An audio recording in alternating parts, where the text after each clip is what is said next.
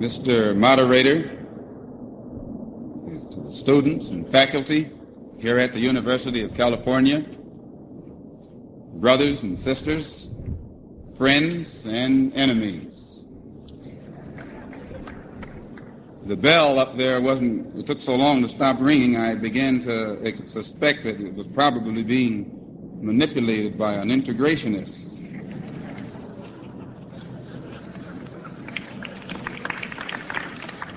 Recently, the state of California, the Supreme Court here, denied Negro inmates who had become converted to the religion of Islam while serving time in these penal institutions of this state, denied them the right to receive qualified Muslim religious instructors from the outside on the ground that the Muslims who follow the Honorable Elijah Muhammad are not an authentic religious group.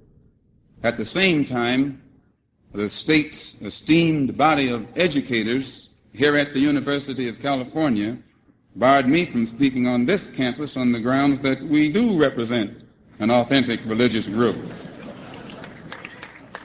It meant that your top judicial body deprives us of our religious rights by saying we aren't a bona fide religious group, and your top body of educators, I think that's what they'd be called, deprive us of our religious rights by saying we are a bona fide religious group.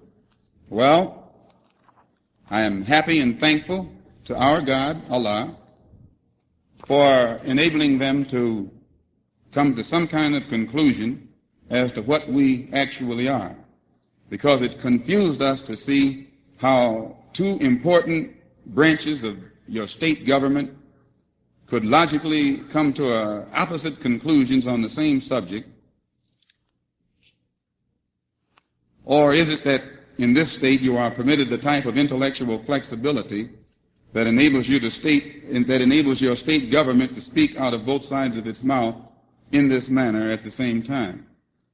And to make certain that there'd be no clarification of the misunderstanding about our religion, I read in the San Francisco Chronicle, or one of your papers yesterday, that I was permitted to speak here as long as I didn't get into religion or stuck to what they call secular matters.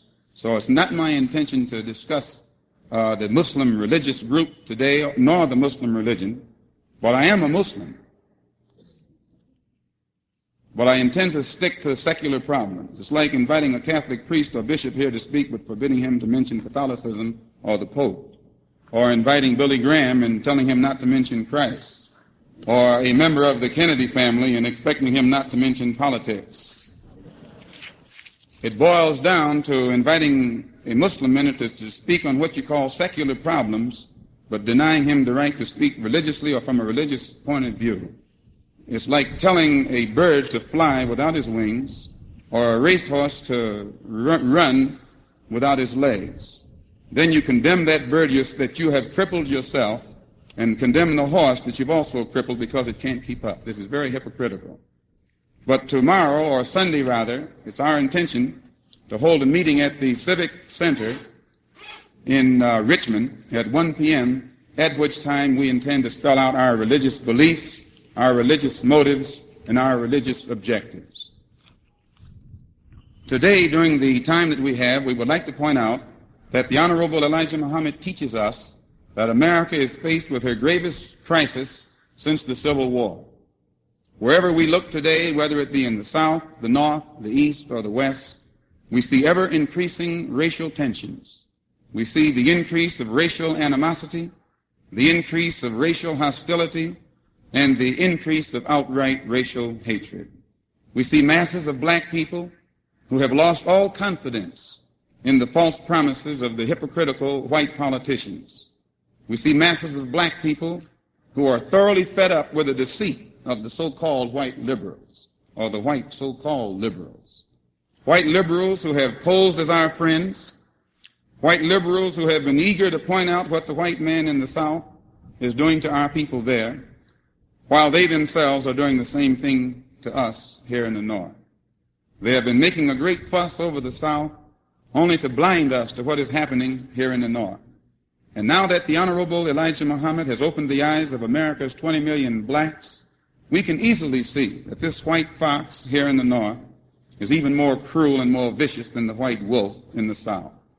The southern wolves always let you know where you stand, but these northern foxes pose as white liberals. They pose as your friend, as your benefactor, as your employer, as your landlord, as your neighborhood merchant, as your lawyer.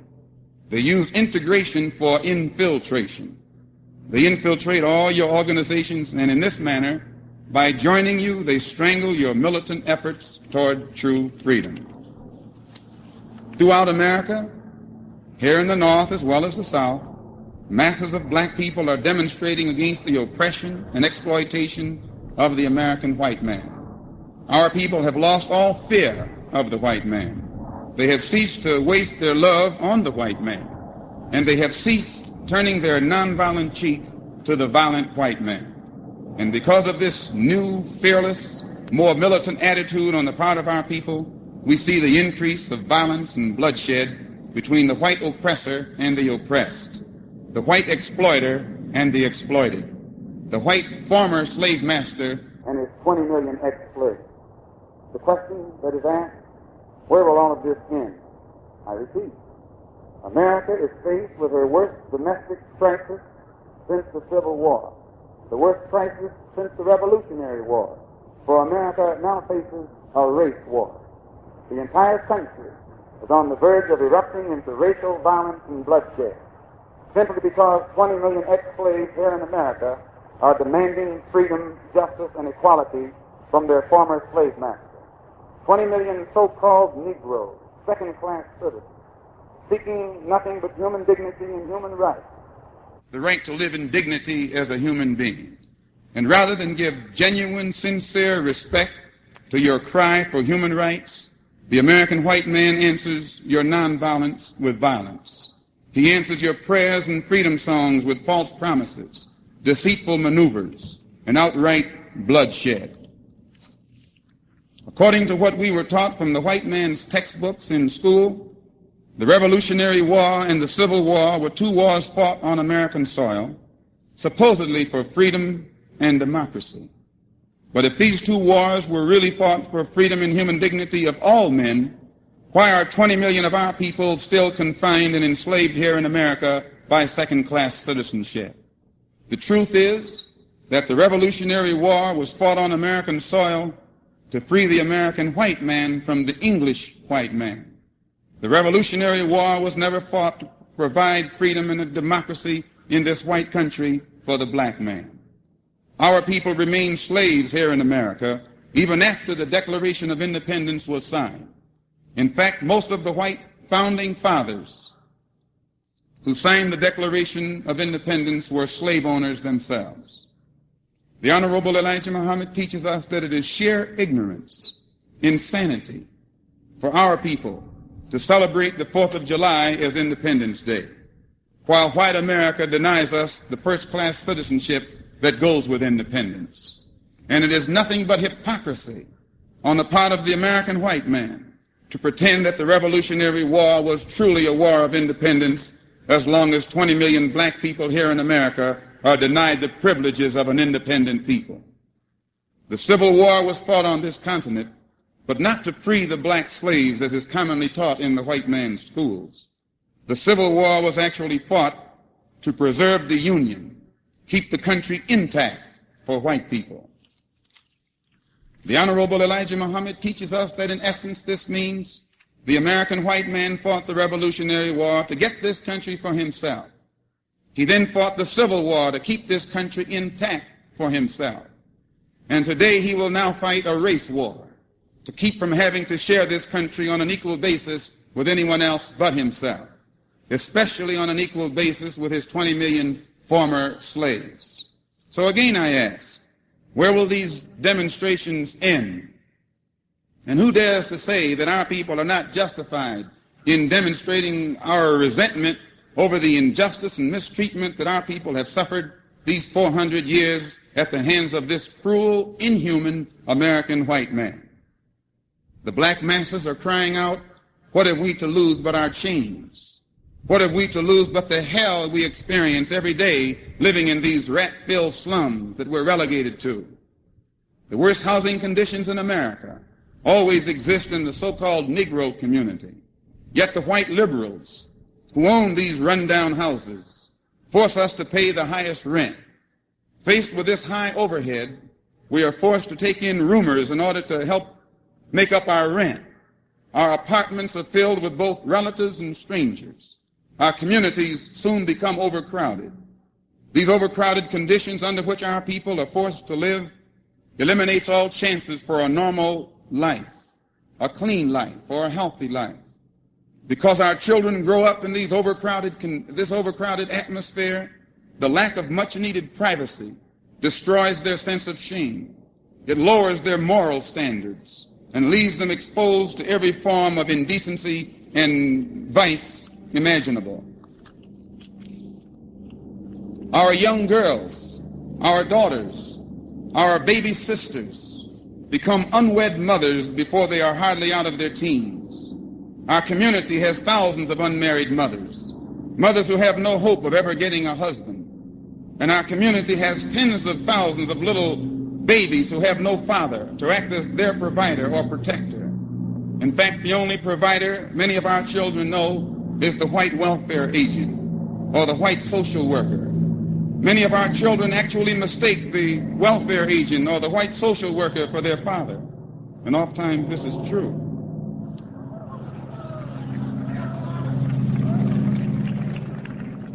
The overcrowded homes of our community force us to live under some of the worst sanitary conditions imaginable. It becomes almost impossible to practice the rules of good hygiene. And therefore, tuberculosis, syphilis, gonorrhea, and other destructive social diseases are on the rampage throughout our community. Our people in the Negro community are trapped in a vicious cycle of ignorance, poverty, disease, sickness, and death. There seems to be no way out, no way of escape.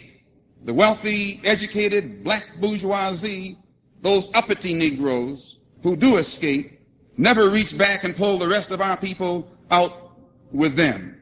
The black masses remain trapped in the slums. And because there seems to be no hope or no other escape, we turn to wine, we turn to whiskey, and we turn to reefers, marijuana, and even to the dreadful needle, heroin, morphine, cocaine, opium, seeking an escape. Many of us turn to crime, stealing, gambling, prostitution, and some of us are used by the white overlords downtown to push dope in the Negro community among our own people. Unemployment and poverty has forced many of our people into a life of crime, but the real criminal is in the city hall downtown, in the State House, and in the White House in Washington, D.C. The real criminal is the white liberal, the political hypocrite.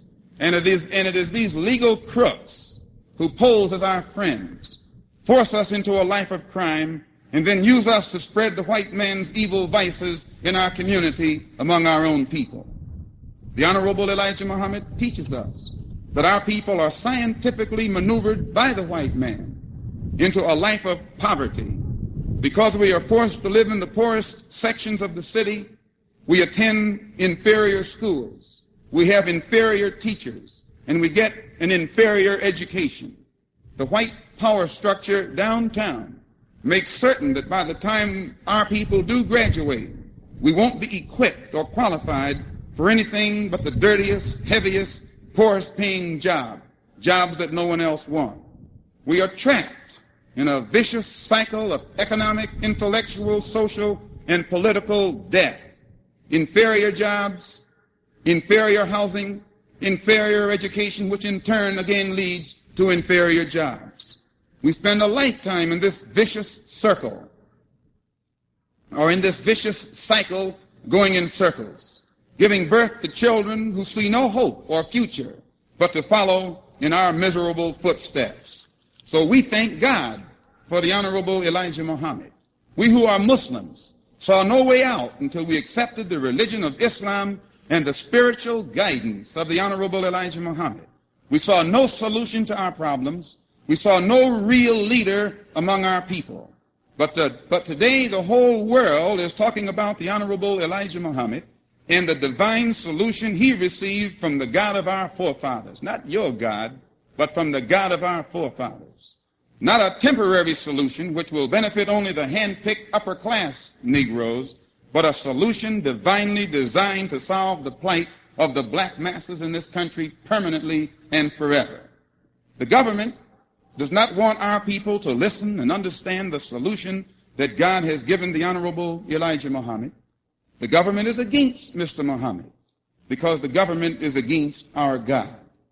In order to trick our people away from God's true solution, the government is trying to deceive our people with a false solution, a phony solution, a deceitful solution called token integration.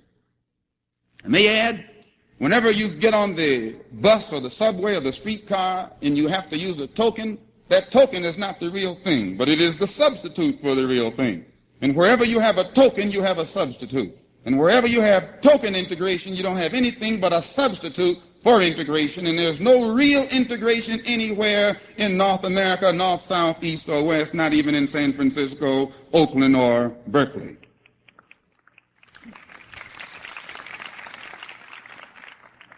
Has the government's efforts to bribe our people with token integration made our plight better, or has it made it worse?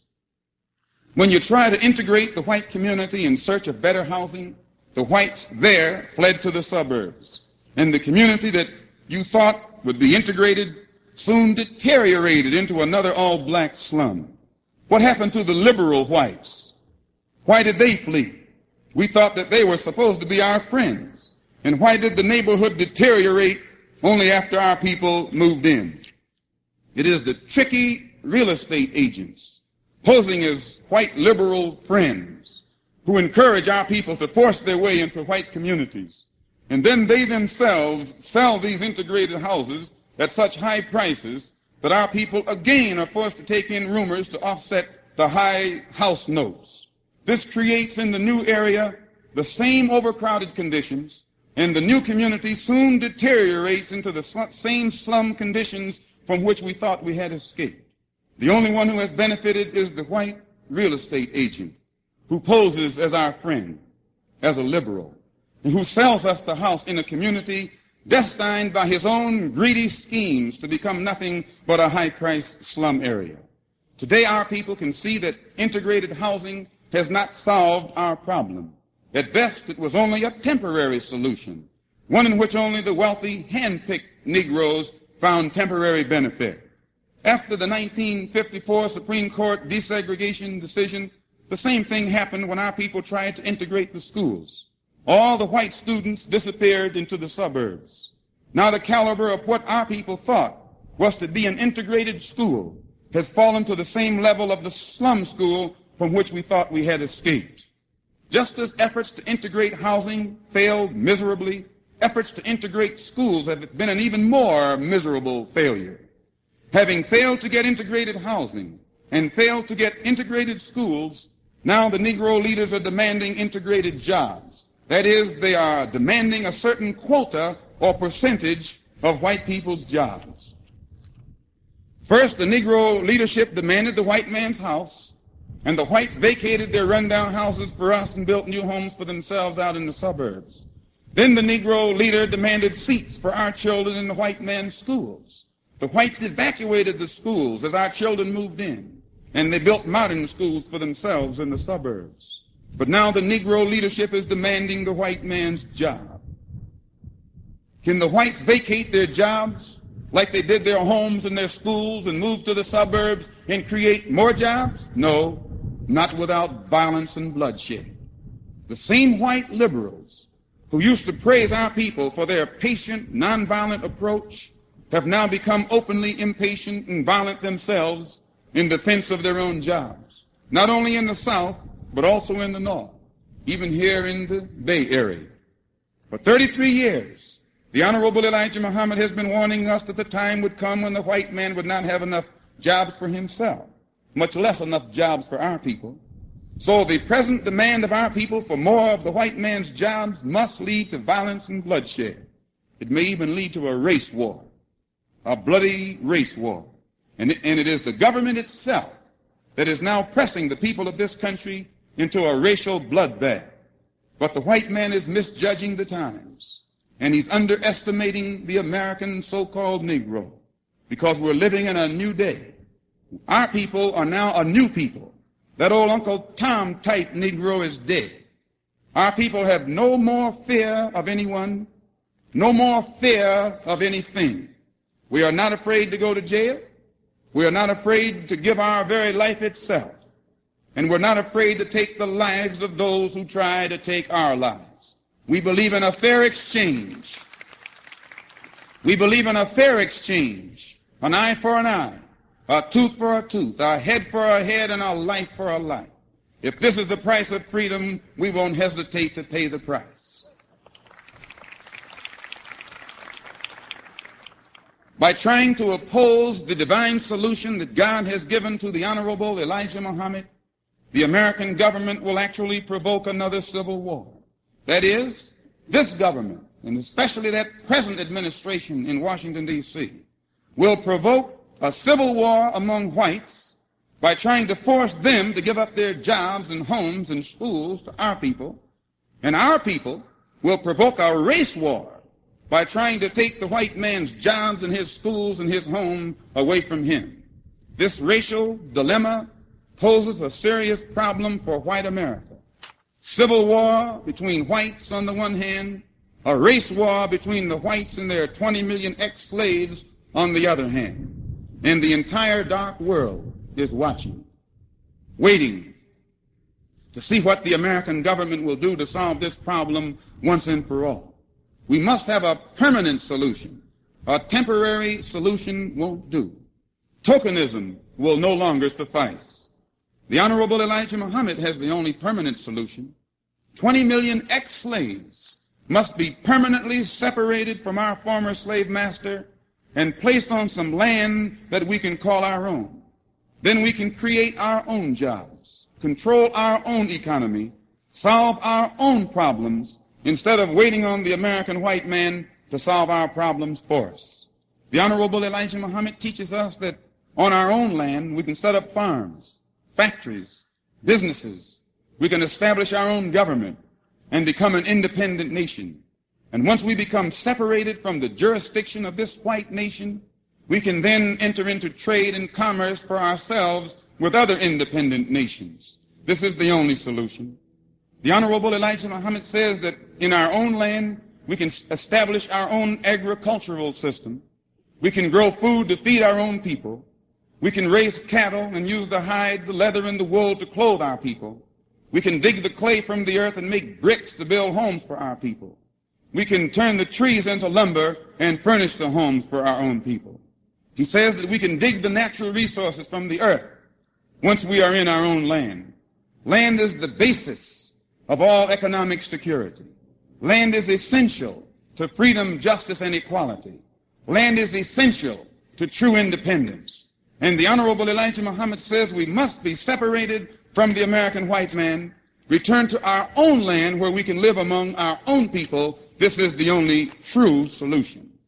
But just as the biblical government of Egypt under Pharaoh was against Moses because Moses had been directed by God to separate the Hebrew slaves from Pharaoh and lead them out of the house of bondage to a land of their own, today this modern house of bondage, under the authority of the American government, opposes this modern Moses, opposes the Honorable Elijah Muhammad's efforts to separate our people who have been made slaves here in this country and lead us to a land of our own.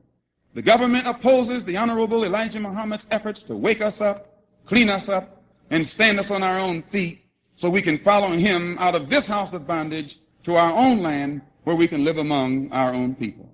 Just as the government of biblical Egypt was against the God of the Hebrew slaves, today the American government is against the God of her Negro slaves, the God of our forefathers.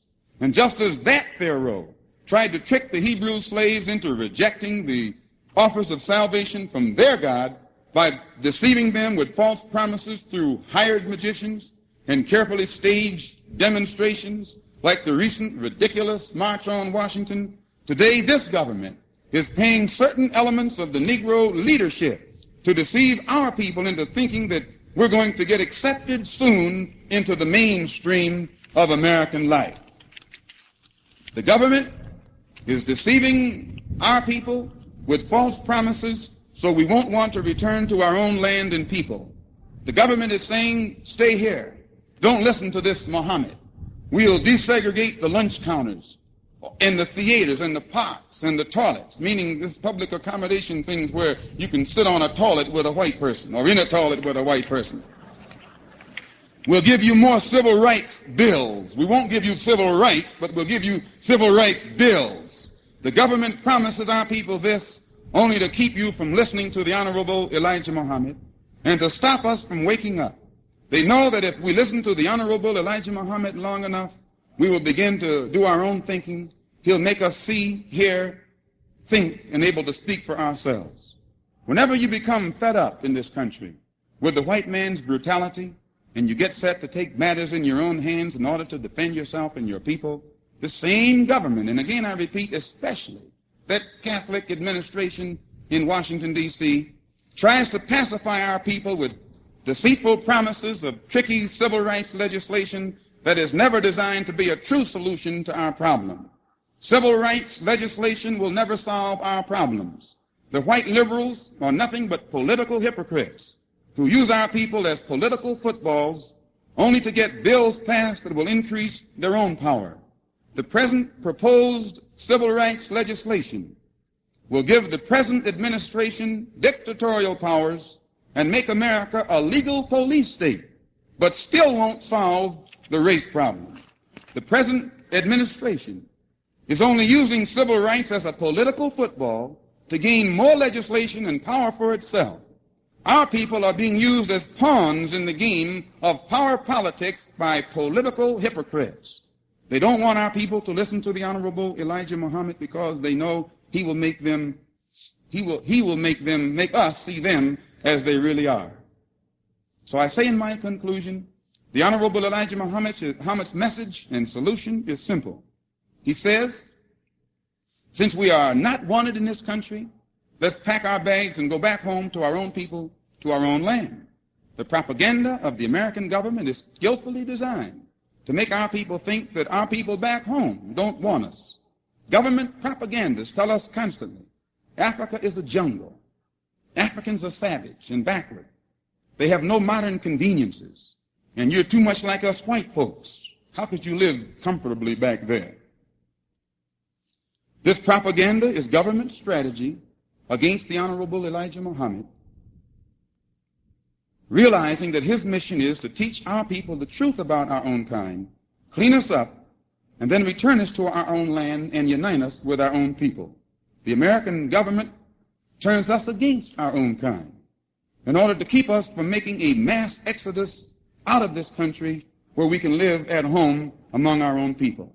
Therefore, the Honorable Elijah Muhammad says American propaganda is designed to make us think that no matter how much hell we catch here, we're still better off in America than we'd be anywhere else. They want us to think we have no place else to go.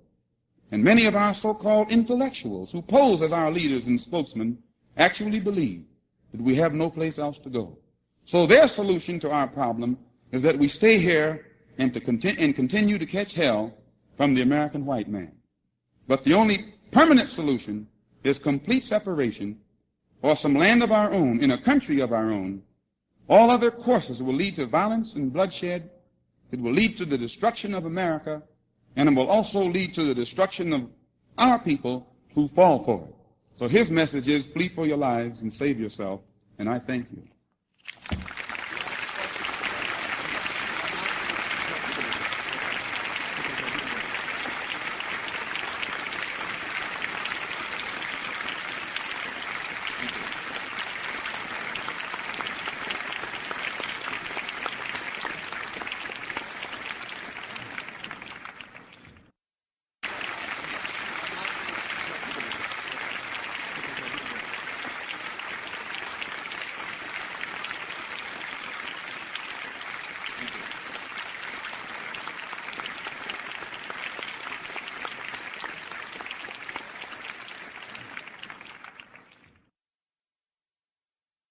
Minister Malcolm has agreed to answer questions, and the time that remains, we have to adjourn this meeting at 1 o'clock. Would anyone who has a question raise his hand? I'm going to take a question from right in front for now and ask the questioner to come up to the microphone and repeat his question. And meanwhile, will other people having questions walk, not run, and seat themselves on the steps here, and we'll take them in turn as much time as we have. We want questions, not speeches. Brief questions, please.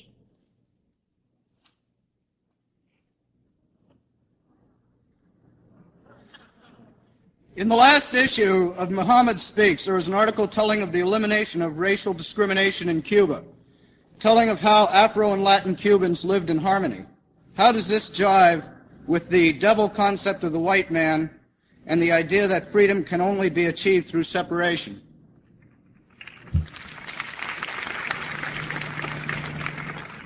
The Cubans don't refer to themselves either as white people or black people. They refer to themselves as people. You find the American white man is the one who has laid such stress on being white or being black. When you become a Muslim, you don't look at a man as being black, brown, red, or yellow. You look upon him as being a man. And this is something that is foreign to the American concept. I don't know anything about Cuba. The article was written by Howard, a UN correspondent who spent time in Cuba along with the son of the Honorable Elijah Muhammad when all of the students went. And they did say that they found a great deal of equality, freedom, and justice among the people of Cuba. So I think that in that direction, Castro has made a great accomplishment and contribution. But I haven't been there myself. Now, when you try and bring the same thing about between the American white man and the American black man, you're dealing with a man who used to have total possession over the black people in this country as a farmer has possession over his cow, his chicken, his horse. And this has created an attitude among American whites that they themselves find almost impossible to eliminate. And unless it is eliminated and until it is eliminated, the problem will get worse instead of better. I personally don't think it will ever be eliminated.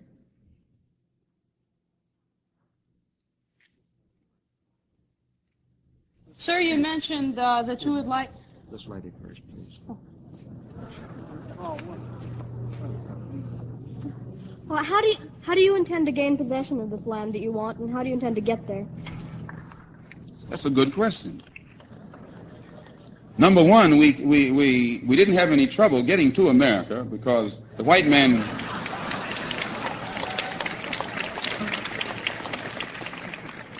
By that I mean we weren't pilgrims, we didn't come on the Mayflower, and we didn't come from Europe, and we didn't come of our own volition.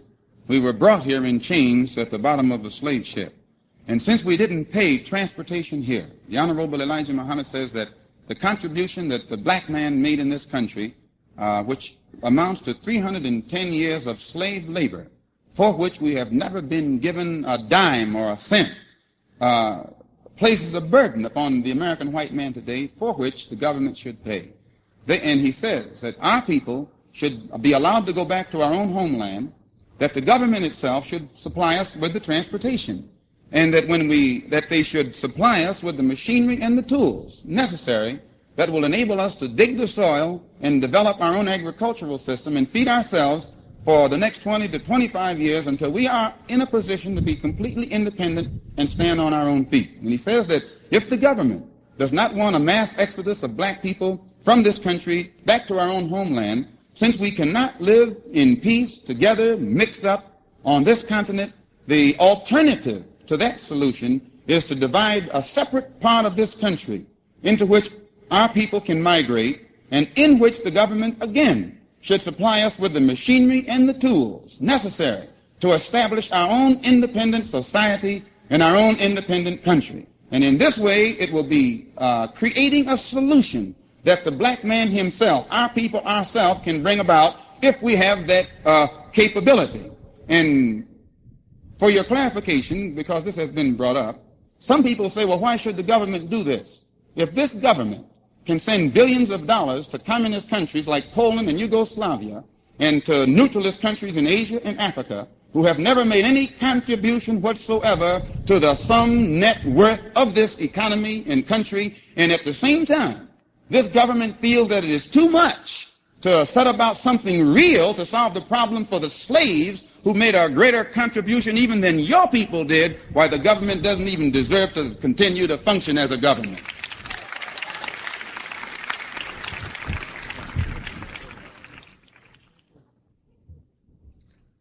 You mentioned, again just now, land set aside for your people, sir. What land is available that's not already possessed by others? When you came to this country, the land was inhabited by the Indians, and you didn't have any problem then.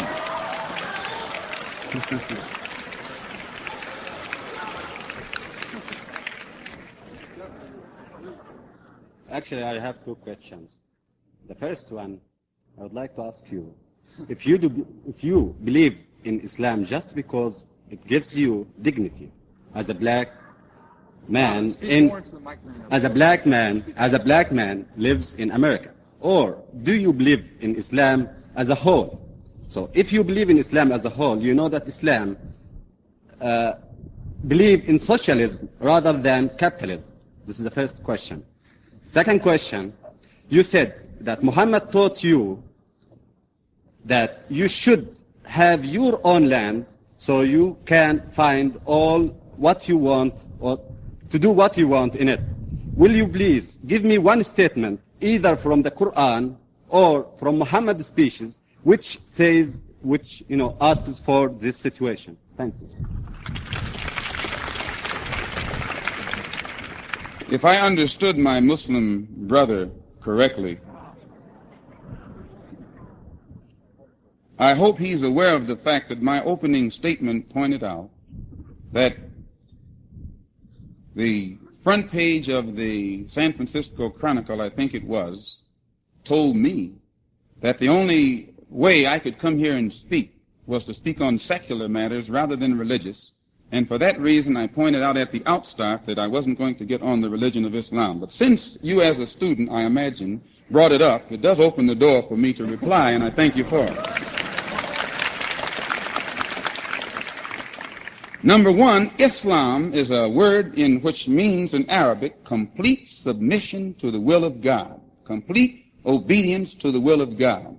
And this means, and the Jews refer to this God as Jehovah. They're monotheistic. The Christians refer to him, I think, as Christ, only they're polytheistic, and it's difficult to give one name to their many gods.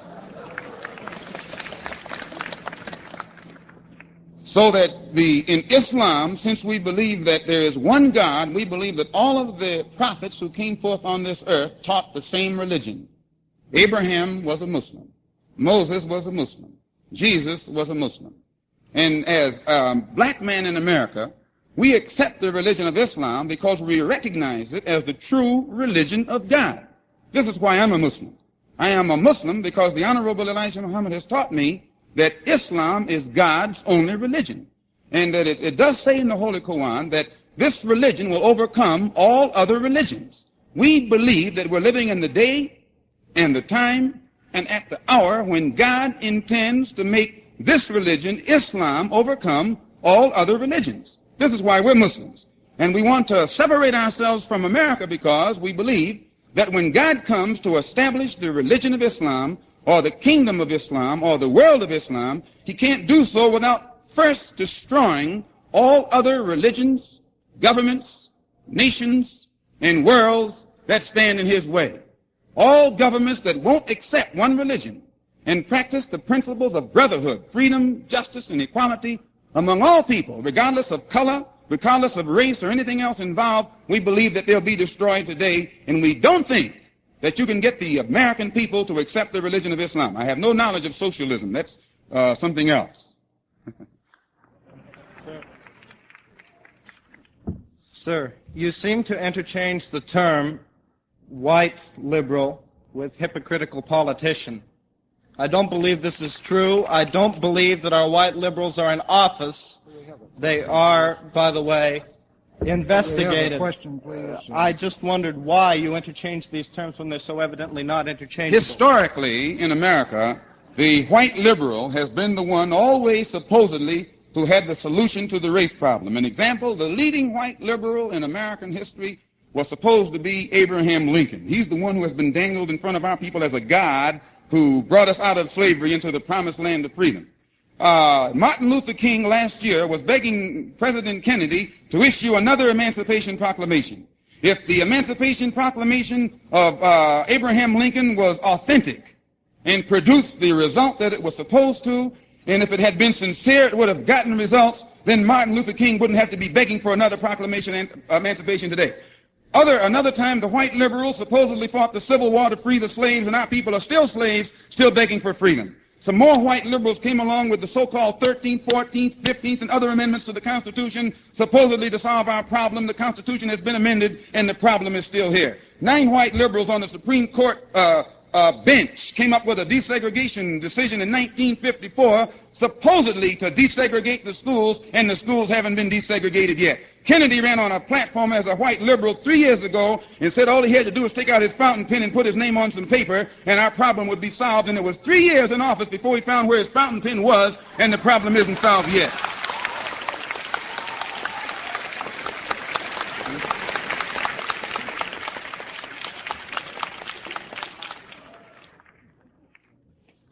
I'd recognize this gentleman, please.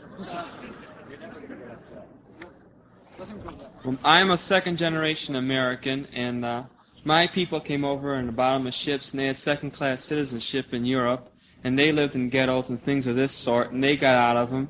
And how come I have certain attitudes towards Negroes that may be prejudiced? Where did I get these attitudes? If they weren't from the Negro people, none of my people ever owned slaves or anything of this sort. How did I get my prejudices?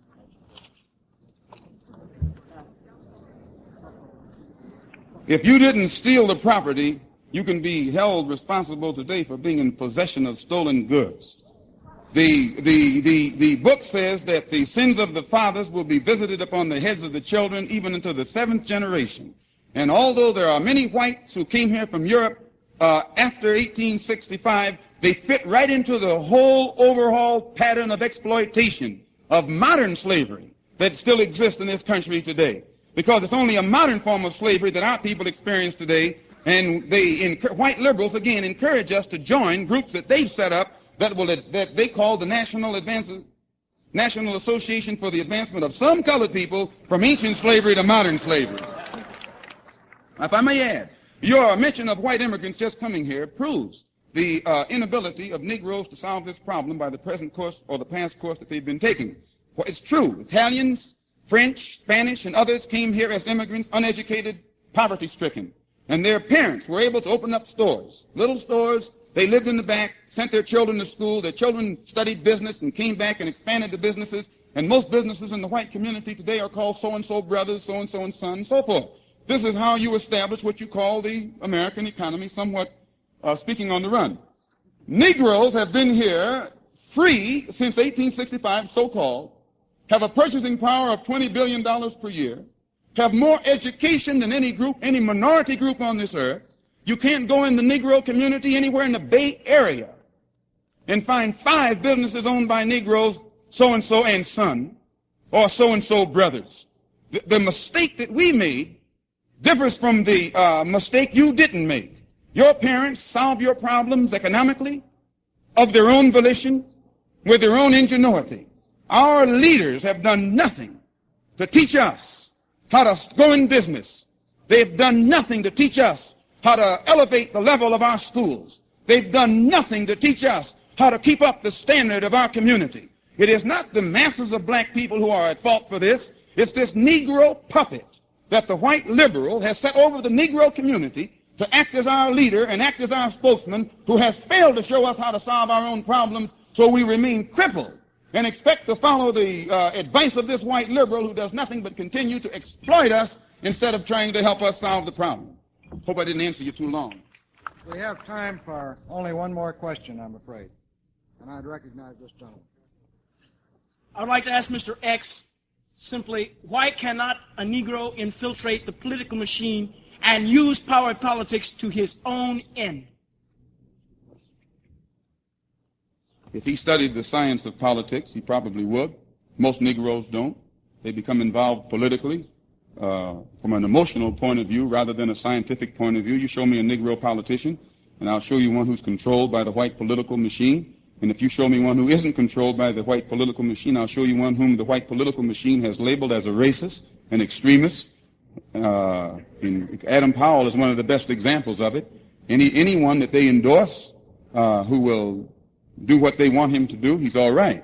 But when you become politically independent in this country, the whites immediately label you as a racist. The reason for this is the only way you can become politically independent of the white political machine is to have the support of the black masses. The only way you can get the support of the black masses is to say how they think and how they feel. And when you begin to speak to the black masses, how they feel and think, then the whites call you a racist, because you have to talk in the context of the intense degree of dissatisfaction that exists in the Negro community. Whites don't want to hear this. They want to be told that the problem is being solved. You're not solving the problem for anybody but a few hand-picked Uncle Tom Negroes who benefit from your token integration. And as long as you deal with them, you're going to be adding more powder to a keg that's inside your house that can blow you higher if it explodes than 1,000,000 megaton bombs. But when you get out here and find how the masses of black people really feel, you're too intelligent to act as you act, if you know how they really feel. And the only black man who will tell you exactly how a black man feels is the Honorable Elijah Muhammad. The rest of them are going to talk to you out the corner of their mouth, try and make friends with you. I think you'll all join me in thanking Minister Malcolm for this very frank, very full, and very eloquent expression of the black Muslim point of view. The meeting is adjourned.